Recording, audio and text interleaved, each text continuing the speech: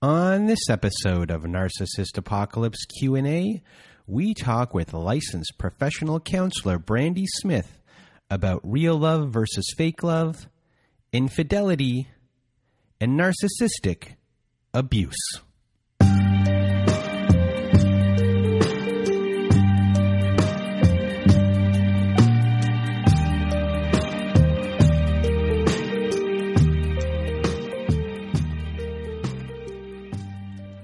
Welcome to Narcissist Apocalypse Q&A, everyone. I am Brandon Chadwick, and today on our show we have Brandee Smith. And Brandee Smith is a licensed professional counselor, licensed chemical dependency counselor with a focus on trauma. And one of her specialties is infidelity as well. She is a therapist with a non-judgmental environment where clients feel validated, acknowledged, and respected, which, as many of you know, is not an easy thing to find in a therapist these days. She's in Texas. She's in Austin. She's online. Her website is fortifycounselingservices.com. And she is statewide in Texas. Brandee Smith, thank you for being on our show today. Thanks for having me. Glad to be here. So a big thing we'll be discussing today is real intimacy versus fake intimacy amongst many things. And a big thing in domestic violence and abuse is love bombing. So we're trying to decipher for a lot of people what is real and what is fake. So at first, can you define what is love bombing for us? Sure. Love bombing is that kind of just showering a person with some really dramatic and over-the-top kind of attention and affection, and not just sort of that honeymoon period, but this very, sort of powerful combination of the things that someone would do or say to just be really compelling, and that kind of attention that we all really want, just the authentic kind, not love bombing. So when it comes to real versus fake, how does someone know what is real? I think it's really important, that we trust our gut. I think there's a loss of trusting our gut in terms of narcissistic abuse. That's kind of one of the tools, is to throw us off, recognizing who we are. So I sort of see in my practice, I think the merging of empathy and vulnerability is a great way to define intimacy. And so, I think if someone's sympathetic, we can feel the same as another person, understand, personal distress that they might be experiencing, and having compassion. So there's that actual part of that feeling. Then there's also the cognitive aspect, the ability to be able to do that.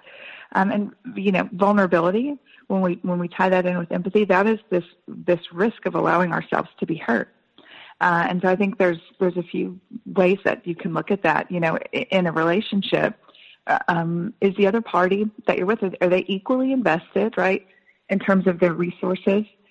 Are they giving as much as they're asking for? I think another thing, we can really consider is, are both parties kind of engaging in the same level of risk? Are the same things on the line for your partner as you are putting on the line? Are things reciprocal? Like, is there an imbalance really in the amount of give and take between partners? So am I, if I'm being asked to give a whole lot of my time, is that something that my partner is willing to invest to? If there are, certain parameters of a relationship about how much we talk or needs being met, or is there an equal investment? If that's not the case, there may be some ulterior motive. So when it comes to this, really it has to do with being even. Anything that is stretched too far on either direction is the wrong way to go about things. We're looking for an equilibrium per se, and that line is not crossed on either end. Right. I think if I'm extremely, if I'm supportive and I can depend on my partner to be supportive, I would expect that in times when I need to be supported, I'm also getting that. I mean, I think the whole thing is about healthy relationships really is a lot of balance. If something feels overwhelming and sort of, I think, a challenge to trust, I think that they're going to give the same thing that I'm going to give. I think that's a cause for concern.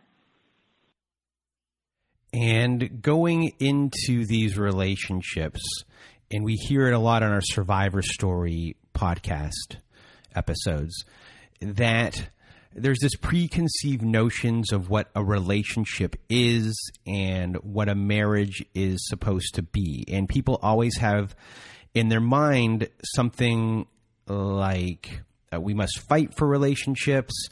And so at a certain point, there's this preconceived notion of what a relationship is supposed to be. So people stick it out and they don't realize that this is not real love that they're receiving. And I guess they make excuses in a certain way for the behavior that is going on because of these preconceived notions that are in their head to begin with. These belief systems that sometimes are innocent and they end up, causing a lot of problems. So controlling behavior, I guess, sometimes can be seen as love. So is there a way for people to decipher this? I think there are so many influences about what you were asking about in terms of what is okay. Am I asking too much? Is this reasonable? Should I just tolerate it? Because I think when narcissism is involved, the part of the biggest influence is making the person, the survivor, feel responsible for all those things that are happening.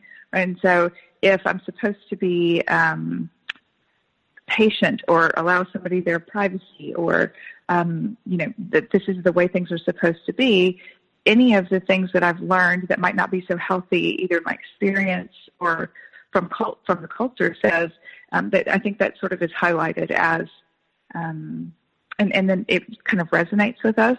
Oh, they're saying this thing that I have heard and know of before, so I must be overreacting because it resonates as something that might have sounded true in the past. And so I think that's an easy tool for a person in a toxic relationship to use. And it really does, I think that shifts the focus off of what your partner is supposed to be doing in terms of their heavy lifting versus what you're supposed to be doing. So the focus is always on a need for one person to be better, do better, change. I think that's just, again, out of balance. So for most of these situations, real intimacy versus fake intimacy, it really comes down to watching for balance as being the predominant red flag. I think so. I mean, if somebody is attempting to manage the way we think versus promoting our health and I think that's an easy thing to see in terms of knowing that's not in our best interest.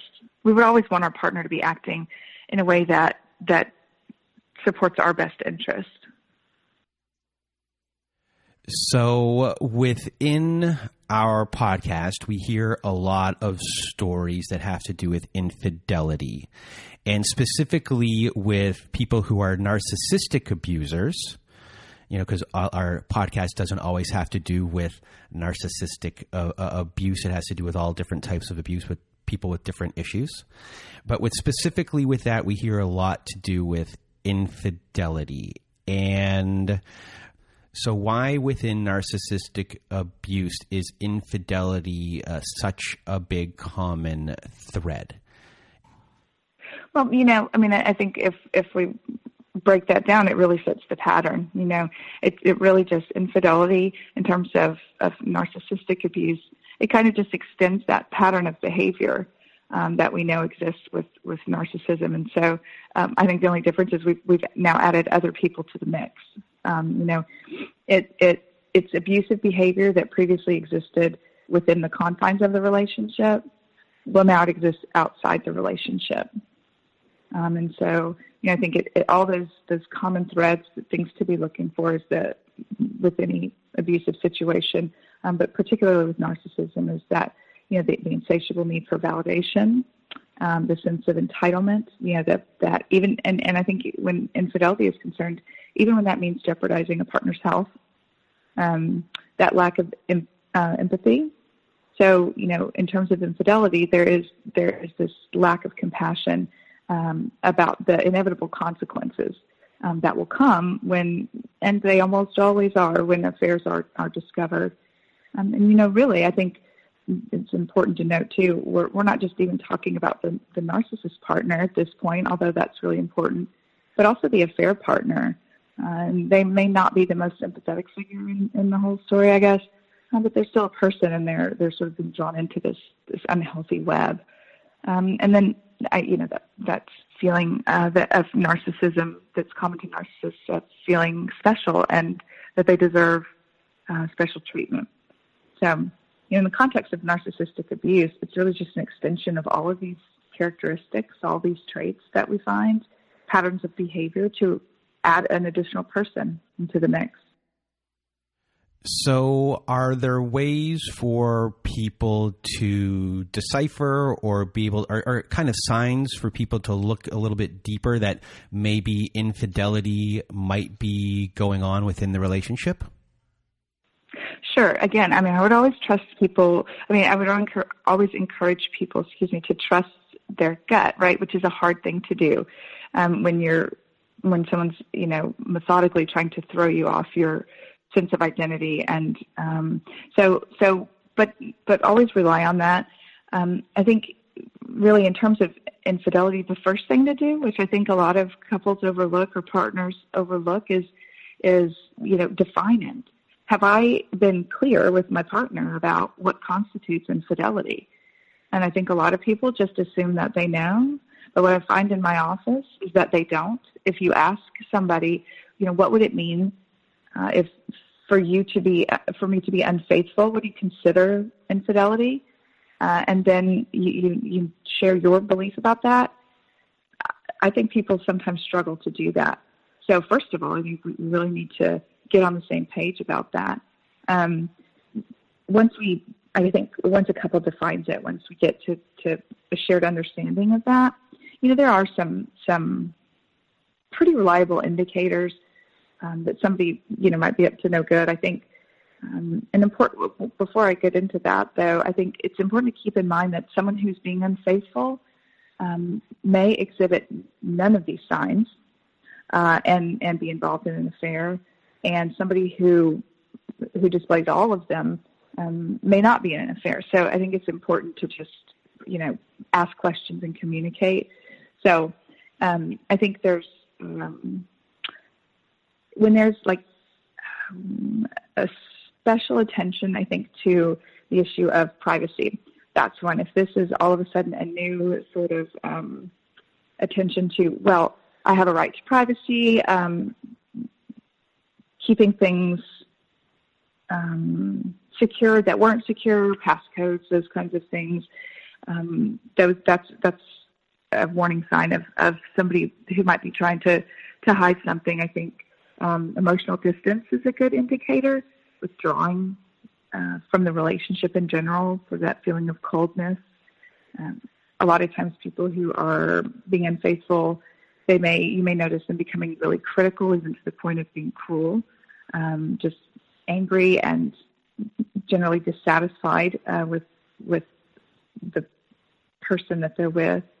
The issue of control comes up a lot, and interestingly, what I find is that the person who's doing these things that are sort of outside the relationship is constantly accusing the other party of doing that. And I think it sort of throws up a defense shield a little bit about that to hide behind. If you notice your partner is away a lot, and they might not have been before, working late, working more often, traveling, needing to be out of town, that's something. And all of these, I think, are important if there's a shift in what was normal. That old one about someone paying more attention to their physical appearance, that's really true. There is a more heightened sense of awareness of what one looks like. And then just being inappropriately defensive, I think, as kind of underlies all of that. We have to be able to speak freely to a partner, ask questions without someone feeling accused or defensive. So within the therapy realm, people use different modalities. So for you, because you deal with infidelity and narcissistic abuse a lot, what are the modalities that you use or you work with, or what do you think is best? I think you got to be very flexible in terms of taking in the whole story of a person. I mean, I think what I've learned about therapy is that there are some, really consistent patterns about people who have experienced trauma. There's patterns with people who have survived a narcissistic relationship. But we do want to sort of take a little of this, take a little of that, and I think depending on the evolution of the person, their recovery, I think we do sort of take a little bit from everything. There's so many things to consider about how a person comes to be where they are at the moment in time that they present themselves for therapy. And so there's all kinds of relationship history, people who grew up in dysfunctional homes and experienced abuse, emotional, physical, sexual, any kind of abuse growing up. There's this predisposition to not understanding a healthy relationship. And so sometimes we think about the way people are thinking and sort of focus on testing those ideas. Sometimes people just need an empathetic ear, a place to just talk. It's really wonderful, particularly with trauma survivors and narcissist survivors, to watch. I'm very confident that when someone walks in my office, they absolutely have the way back to feeling healthy already there. We just sort of sit and look at the ways to feel safe to bring those out and act on those things. Boundaries, assertive communication, self-esteem, all of those things. There's a whole bunch of different ways that people need to have that reinforced for them. And so, trauma survivors, the growth and the healing, when people get the outcome they want it's just breathtaking to watch that process happen. So are boundaries one of the biggest things you work on in these situations? Absolutely. And I think that kind of circles back to what we were talking about a little bit before, is that, I find a lot of people feel like they're asking too much. And here's what I know. You can ask for whatever you want. And every person has the right to say yes or no, that works for me, or it doesn't work for me. And so now, we're talking about people who are relatively healthy, functioning folks, maybe not someone who's got a diagnosed mental illness and is in sort of active periods of that. But in terms of, if I say, it's important to me that we have financial goals that we focus on. If someone says that, you're really overreacting, you're this or you're that, and it's okay to say, actually, it's important to me, and I'm going to sort of stand my ground about that. But that's okay, right? We don't have to agree. And if it becomes, I think, to a point of importance where it would change the dynamic of the relationship, that's okay too. And so maybe we're not compatible. I think the things that people forget is we don't have to be upset or hurt by that, not being compatible with a person. We can just sort of be neutral about it and say, you know what, this isn't healthy for me. So we either need to make these changes, or I may need to, consider an alternative. So now we have some questions from our audience. And the first question is, the sex with my narcissist was very intense and the best I ever had. So when he began to cheat on me, it was hard to understand because our sex life was so good. Then eventually sex started to dry up. What makes them so good in bed? And is this part of the way of their bonding? And is cheating a way to get this bond constantly, like an instant mental gratification, or do they see sex as an obligation once the chase is over? So that's a lot, and I think there's some fundamental answers really about narcissists and sex, right? So interestingly, the all of the things that are kind of triggered, those things I mentioned before about the need for validation and affirmation and entitlement, all of those things, those are not necessarily triggered in regard to sex or sexual situations, I think. And so that may be a place, if they are triggered, where a narcissist just sort of completely engages that sex and sexuality as another tool of control and sexual exploitation, sexual entitlement, those kinds of things come up. And so I think when you have a really great sex life, that would track in terms of the pattern that we see is that this is great, I feel very connected. But when we talk about a bond with a narcissist, what we're really talking about is more of a trauma bond. And so because we can feel most vulnerable in sex, I think that is a really compelling part of weaponry, I think, against a person who you are trying to gain control over or to serve in the function of one partner versus the other. So I think, that very beginning part of sex, which, let's be honest, everybody knows that there's a honeymoon period about sex. Sex becomes less spontaneous, less sort of exciting, and as a relationship goes on. But the bond, I think, that is created in a narcissistic relationship becomes one more of dysfunction than actually growing, feeling closer to one another. All right. Next question, and that is, I'm out of my relationship and it's hard to trust again, especially when it comes to cheating. I'm always suspect of what my new boyfriend is up to. Is he really out with his friends? I feel like I'm becoming my jealous ex, and it's painful to think about. Any tips about trusting again? I think this is really hard because it's, the most important directive that our brain has for us is to keep us safe, right? It's this idea that, and that's emotionally safe, physically safe.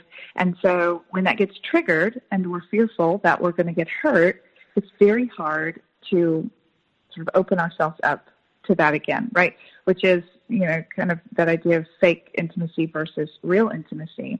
If I'm protecting myself, I can't really completely give myself over to somebody. But when I do, if I have experience that says they might hurt me, I'm a little more reluctant to do that. So, but man, is this common? It happens. I see it a lot. And I think setting expectations in a relationship and engaging in really clear, assertive communication early and often, that's really key. I don't think it's helpful when I sort of watch this pattern of communication where people don't really say what they mean because either they don't want to start a fight or they don't want to hurt somebody's feelings. There's a way to express your needs, I think, with kindness and compassion, and get those needs met, and also, listen to your partner's needs. And so I think the most important tip I have for trusting again really is just deciding that you're going to do that. Feeling jealous, it's just this really unpleasant combination of fear and insecurity. We have this way of convincing ourselves that everything is on the line, and it's just not true. This relationship is not the thing that is going to make us happy and healthy. In fact, I don't think a relationship can be happy and healthy until we are individually comfortable and stable and having a fulfilling life, on our own.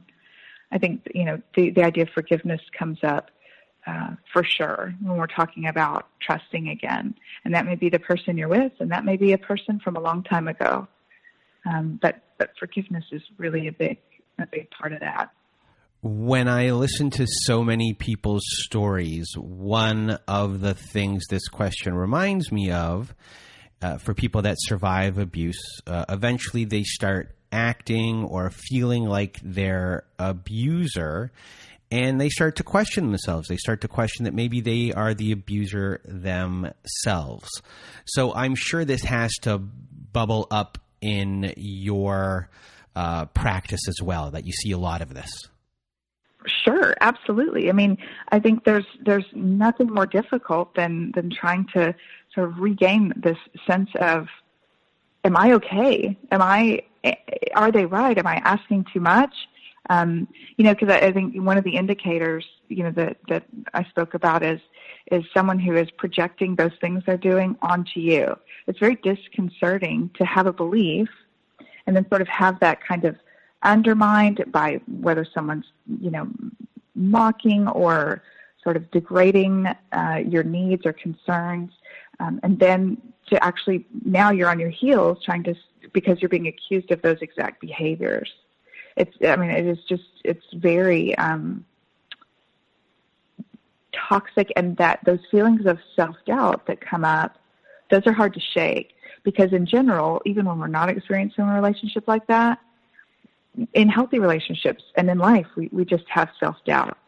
I think that's something that narcissists hone in on and use that to their advantage to say, you're not as okay as you think you are. You should be more patient. You should trust me. You should behave this way. And if there's some, sort of seed of truth to that, which we all experience some level of self-doubt, it's just really exploited and exacerbated in terms of relating to this other person now. Well, that's a big thing that I hear a lot, and it's within those lies that they're being told. There's a speck of truth within that lie that makes an abuse survivor question everything. So even though they know that it is a lie, there's just one speck of truth in there that just keeps them holding on and focusing on that as it is a truth about themselves. And I think that's why that works. And I think that sort of abusive behavior works because I think, we're all sort of afraid that we're being, too suspicious or too judgmental or asking too much. And so when someone can kind of find that weakness or worry in us and then sort of turn it around and use it against us instead of sort of approaching that with care and concern, I think that that's a powerful weapon because it resonates in us as, I really do need to be watching out for that. And look, they just figured that out. They're right. And that's worrisome. It just sort of causes us to question things that we believe we know. And once we start doing that, it's a real slippery slope. So thank you, Brandee Smith, for being here with us today and sharing your knowledge and your expertise. And before we leave, do you have anything else you want to share with our audience? No, I'm just really grateful to do this work. I'm grateful to be able to talk about it. I'm glad that people are talking about it more in general mental health, but also abuse and surviving abuse. And so I'm glad, I really appreciate what you're doing and the courage of the people who tell you their story and all that's shared. I think it really helps to decrease the stigma around, and the more educated we are about this, the easier it is to see, the easier it is to protect ourselves from. And so I'm grateful, for you and your audience doing what you guys are doing. I think it's important to stay centered and in terms of just general kind of wellness, trust your instinct. If something doesn't feel right, it's probably not. And so trust yourself in that way. Have a support network of people who you trust and who you can talk to. And as a therapist, I think that's sort of my bottom line. Talk to somebody. Well, Brandee, thank you so much for being a guest on our show today. And if you want to be a guest on our Survivor Story episodes, please do go to narcissistapocalypse.com. And at the top of the page, there is a button that says Guest Form. When you click on that button, you'll get all these instructions, read all of the instructions, and then send us an email at narcissistapocalypse@gmail.com. Or please do go inside that guest form, fill it out there, and press the submit button. We are looking for stories all the time, so please do send in your stories. Even if you think it's not that big, just send it in to us. Sometimes these small, subtle stories are really important for people to hear. So please send us your stories. And also at narcissistapocalypse.com, we have our very own safe social network. And at the top of the page, there's a button that says, not guest form, I was about to say guest form, but it says support group. You click on the support group button. And when you do that, it takes us to this network area. You join. And when you join, there are Zoom meetings every Wednesday night and Saturday night, every other Thursday afternoon. And we have our very own forum boards there. We have episodes that never made it to air. We have episodes that are ad-free. And if you just really want to support our show, please do join our support group. It helps us out a lot. So do that at narcissistapocalypse.com. And also, if you need extra support, please do go to our friends at domesticshelters.org. They have articles and resources on their website that can help you make sense of what you're going through. You can find shelters there as well. If you want to donate to shelters, please do go to domesticshelters.org, but please use them as a resource. They're our friends. They're very good at what they do. A big hi to Ashley. And that's it for today. So for myself and Brandee Smith, we hope you have a good night.